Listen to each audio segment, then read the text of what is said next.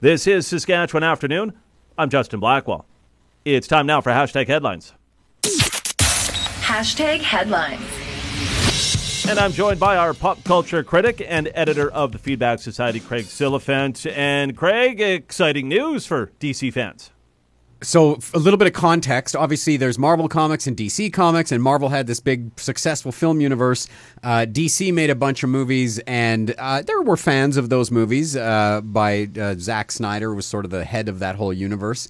But there was also a lot of people that didn't like a lot of the movies, and I was kind of one of those people. But for months, all the news about DC has been like what's not happening. So the Batgirl movie was made and then shelved by HBO Max after it was already shot.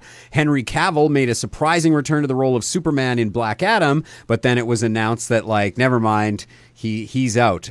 James Gunn, who we know from Guardians of the Galaxy, was brought in with Peter Safran to reimagine what this DC universe could look like, and I think try to align it more in the way Marvel has done. So they announced yesterday a bunch of new projects that all us nerds are, biting our fingernails and waiting to see. But it's going to be called Chapter 1, this whole universe, Gods and Monsters. And so we're going to see a bunch of new movies, a new Superman movie starring a new Superman. I think it's called Superman Legacy is going to be the title of that. A new Batman and Robin title called The Brave and the Bold, so bringing Robin even back into the fold. And, of course, recasting Batman as well. This will not be the same as Robert Pattinson, but that one will also continue, as well as the Joker movie with Joaquin Phoenix. So those will kind of be like a side stream. There's a Swamp Thing movie and a bunch of other stuff like The Authority and Waller, who was the Viola Davis's character from the Peacemaker TV show that was also made by James Gunn. A Green Lantern series about Booster Gold, and one called Paradise Lost, which I think is like Wonder Woman's Island of Themyscira, and it's before she's born, but it's some kind of political intrigue thing. So they're going to do like 2 movies a year, a couple series for HBO Max in this sort of 8 to 10 year plan. So I'm really excited for this. I think they could do some really cool stuff. James Gunn had some really good ideas, even in the Marvel universe as well as DC. So it should be really exciting, unless you're one of those people that's having superhero fatigue right now, in which case it's just more of the same. We got some sad news today about Ozzy Osbourne and his touring career.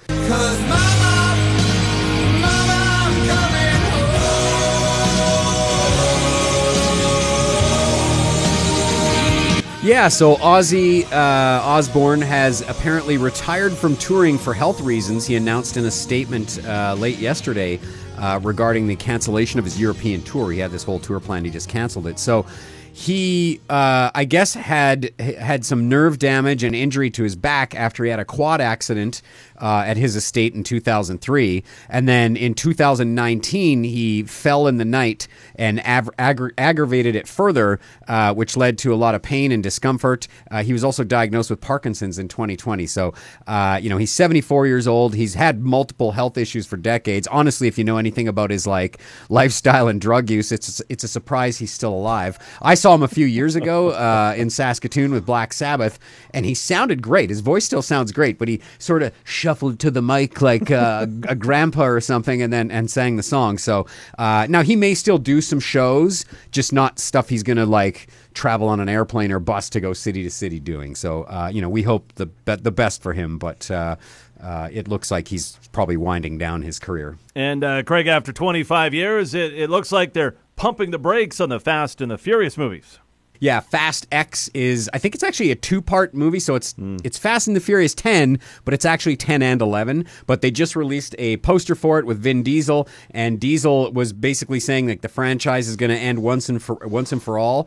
Based on the poster, it seems like he's a man of his word. There's a tagline on the poster. It's just him clutching his signature bejeweled crucifix, and then it says the end of the road begins. So it's a very serious poster, considering this is a movie about people driving cars in space.